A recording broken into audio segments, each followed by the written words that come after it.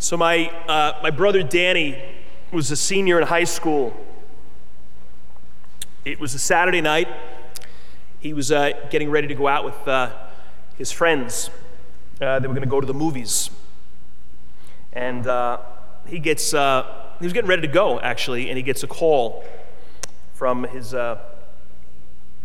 former CYO basketball coach. They had a game that night. My brother wasn't even on the team anymore. The coach called, and I guess they were one man short. So he says to my brother, "Hey, can you come on down? We'll throw a jersey on you, and we'll be able to play." I mean, certainly not very legal, but that's kind of what he was looking to get out of my brother. I guess he played the year before. So, he really kind of felt like he couldn't say no. So he does. Because of that, he didn't go to the movies with his buddies. They went to the movies, and after, I guess on their way home, I think they went somewhere after the movies. There was an accident. The car flipped over. Bobby Azzara was killed. Timmy O'Connor was seriously, permanently disabled. So, if my brother's old coach doesn't call, Danny would have been in that car. I went to the funeral. I was an altar boy at the time, so I served it. And I'll never forget it. I guess it was probably the first funeral of that kind that I've ever been to. Somebody young dying, so many people, so much emotion. And I knew him. I knew Bobby. He was in my house a million times.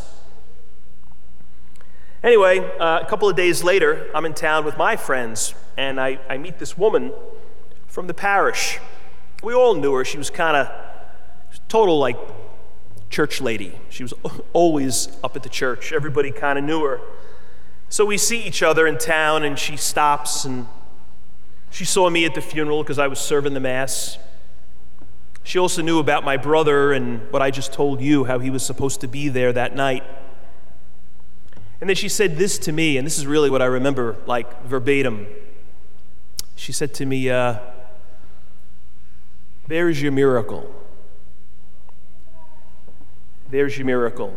And she was talking about Danny not being there. I was 13. And I remember thinking, miracle? That's a miracle? You better not mention that to Mr. and Mrs. Azzara. So my family had a miracle that night, and the Azzaras had this terrible tragedy. I just don't think miracle's the word. I just kind of knew, instinctively, something wasn't right about that. And I know her intentions were of course, good. But it's don't put God's fingerprints on that night. That was just a sad, terrible night. And God had nothing to do with that night, good or bad. That church lady just seems so sure. You ever meet people like that? They're too sure. They don't seem to have an ounce of doubt or uncertainty about God in their lives. They've always got an answer. I think sometimes we try to answer questions that we should probably stay away from because we're not going to find a legitimate answer. Some people, I think, just can't really live with God uncertainty. It's all got to be clear. It's like math. It's got to make sense. In one way or another, they make it make sense. And I think it's because they're scared to death of living with uncertainty. They need answers. You know what I think we do? Some people do is they run desperately from doubt. It scares them. They panic. And then they come up with kind of silly answers to very, very complicated questions. And even a 13-year-old looks at it and goes, I don't think so. I remember my mom telling me, my mom is the oldest of three. I had two uncles, my mom's younger brothers. She really actually wasn't the oldest. She had an older sister who was stillborn. So my grandmother gave birth to this baby, full term, but the baby wasn't alive. They named her. Her name was Anne.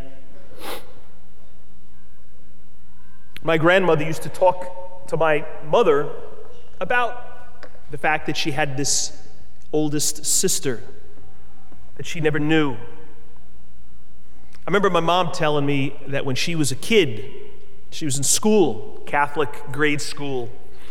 It's probably 1942 maybe, Brooklyn. And this sister, a nun in her school, started to talk about limbo. It's what the church taught, that if somebody dies, if a baby dies, then they weren't baptized like my mom's oldest sister, they can't go to heaven. So they go to limbo. Because you could only get to heaven, said the church, if you were baptized. So this was like a dilemma. What do you do with a baby that wasn't baptized? So we came up with limbo. This idea of like these little babies floating around. But it's not heaven. It's not terrible, but it's not heaven. And my mom said she was like 8, and she was thinking, I don't think I believe that. That just seems crazy. Like, why would my sister not be in heaven? She never committed a sin. She should be like have front row seats in heaven. Why would she not be there? Well, because we have a teaching that you got to be baptized to get to heaven. So we created this limbo. It's like we needed an answer. Sometimes we're throwing out way too many answers. And we got to live, I think, with mystery. Not total mystery, but some. We think, or lots of us think, that to be doubtful, to question elements of our faith is like somehow disloyal. I'm betraying God or Jesus, or even the people that taught me faith. I don't think it's disloyal. You know what I think we do, though? We got to figure out the stuff that's really important, kind of the deal breakers when it comes to faith, and then other stuff. Because you know what I think we do? It's like we got a bucket, and we throw all the stuff that we believe in as Christians and as Catholics into this bucket. But they're not all the same thing. Everything that gets thrown into the bucket is not of equal importance. Some of it is foundational, fundamental, deal-breaker stuff, like Jesus and his life and his death and his words and his teachings and his resurrection and the sacraments, his mercy, his unconditional love. Like that's sort of like, well, all right, if you don't really believe in Jesus, if you don't really believe in the resurrection of Jesus, then, no offense, but I'm not really sure kind of why we're here. Like, we gotta buy that. But there's lots of other stuff that's not nearly as foundational. And what people often do is it's like they take the stuff that's secondary that they're not so sure about, maybe they don't even agree with, they say, I don't buy this, so they bolt, they leave, they quit the church, they quit God. They just walk away.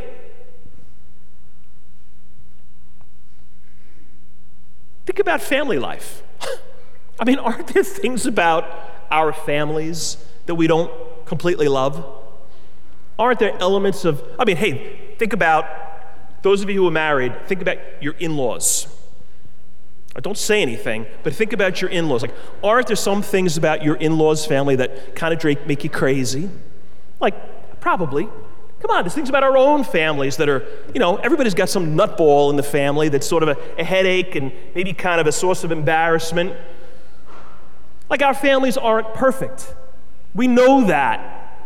We don't ditch our families because of that. We don't change our last names because my family isn't perfect. We live with an imperfect family. How about being an American? Same point. I mean, I love being an American. And I'm grateful for it, but our country is far from perfect. You don't have to look too far back to be like, ooh, man, we weren't at our best. Like, I don't know, slavery, abortion.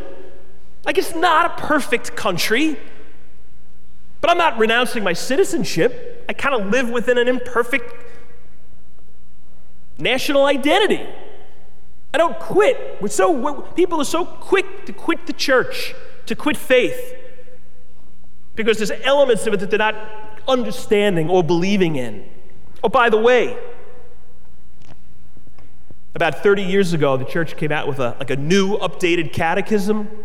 Guess what wasn't mentioned in it? Limbo.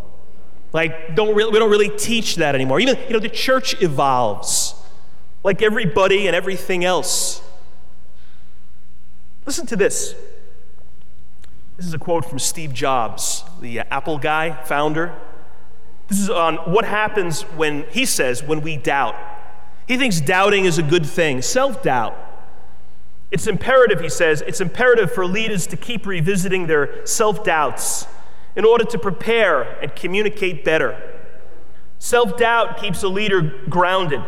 It forces a leader to seek feedback. Leaders without self-doubt are susceptible to being ignorant and arrogant, and this causes them to disengage from the ground and how people feel. I'm not saying you have to accept what Steve Jobs says there, but I think there's something going on that's kind of true in that and with that. I heard doubt described this way. It's the gap between our current faith and perfect faith. The gap between our current, so it's sort of like, hey, here's my faith right here. Great faith, perfect faith is up here. Well, the goal is to get faith that's up there, right there, isn't it? I mean, we're not there yet, I'm here. Doubt, says this person, is like the gap, the distance. If I spend some time with doubt, I'm going to make my way to perfect faith. Unless I quit, unless I walk away. There was this guy, he was a philosopher, a French philosopher in the 17th century. His name was René Descartes. Listen to what he said here. He wrote a lot about doubt and faith. He said, if you want to be a real seeker of truth, it's necessary that at least once in your life you doubt as far as possible all things. I don't know. I'm not sure if I buy all of that. All things, doubting all the time. If we're doubting 24/7, we're probably going to lose our faith. But there's a healthy place for it, because it's just being honest. Doubt isn't unbelief. I'm not saying you got to believe Steve Jobs, and I'm not saying you got to believe that French philosopher. But I am saying this. John the Baptist, we just heard from him. We got to believe him. We got to believe what he says. Look at what he does here in this gospel. He gets his people and he sends them to Jesus. He says, find out if he's the one. Ask him, are you the one who is to come, or should we look for another? John the Baptist isn't even sure anymore. John the Baptist, that guy was sure of everything about Jesus. He was in everybody's face, saying, he's the one. Commit your life to him. Follow him. And now John is like, I'm not even sure. He said that when he was in jail. He was probably depressed. And he was probably questioning it all. I mean, who hasn't been there? Who hasn't been there? I don't mean literally jail, but like in a place in your life, a bad situation, a bad time. And you kind of are questioning it. Promises I made. The life I committed myself to. And I'm like on a bad day or in a bad chapter of my life, I'm kind of questioning it. Should I have taken this career path? Should I have married this person? Should I have become a priest? Should I have made this investment in whatever? We all ask those questions. Some people more than others, but we all ask them. I think if we're honest, look at Jesus' response to John the Baptist. You know what? He's not angry. He's not disgusted. He's not disappointed in his doubt. He says, among those born of woman, there is no greater than John. John the Baptist, John the doubter. You know, I think there's maybe two types of doubters. One is the people who just kind of walk away and they think they've found freedom because they've ditched all the rules. Okay, well, good luck. Let's check back in a couple of years and see how free you feel. But I think there's another category that's more legit, more sincere. It's somebody who has kind of walked away, but they're not comfortable with it. They're not happy about it. They know they're missing something. They want to believe, but they're just struggling. Well, my advice to those people, spend some time with John the Baptist. Spend some time with John the doubter. What does John do? What does he do with his doubt? He asks questions. He doesn't walk away. Neither should we. You know that kind of definition? Doubt. It's the gap between our current faith and the perfect faith. The gap. You know, like when you get on the railroad, the gap. You see a sign that says, mind the gap a lot of times. Yeah, be careful of the gap. Get your foot in the gap and you're going to be in a lot of world of pain. It could be dangerous. But if you don't cross over the gap, you're not going to get on the train. You're not going to get to where you need to be. Same thing with faith. We need to spend time in doubt, not run from it, but spend time in it. And then we transcend it, and we come to a better place. This faith gap, it's not dangerous. Not if we're smart about it, and not if we're committed in the midst of the questioning. It's not really a gap. It's more like a bridge. A bridge to God. Take that bridge.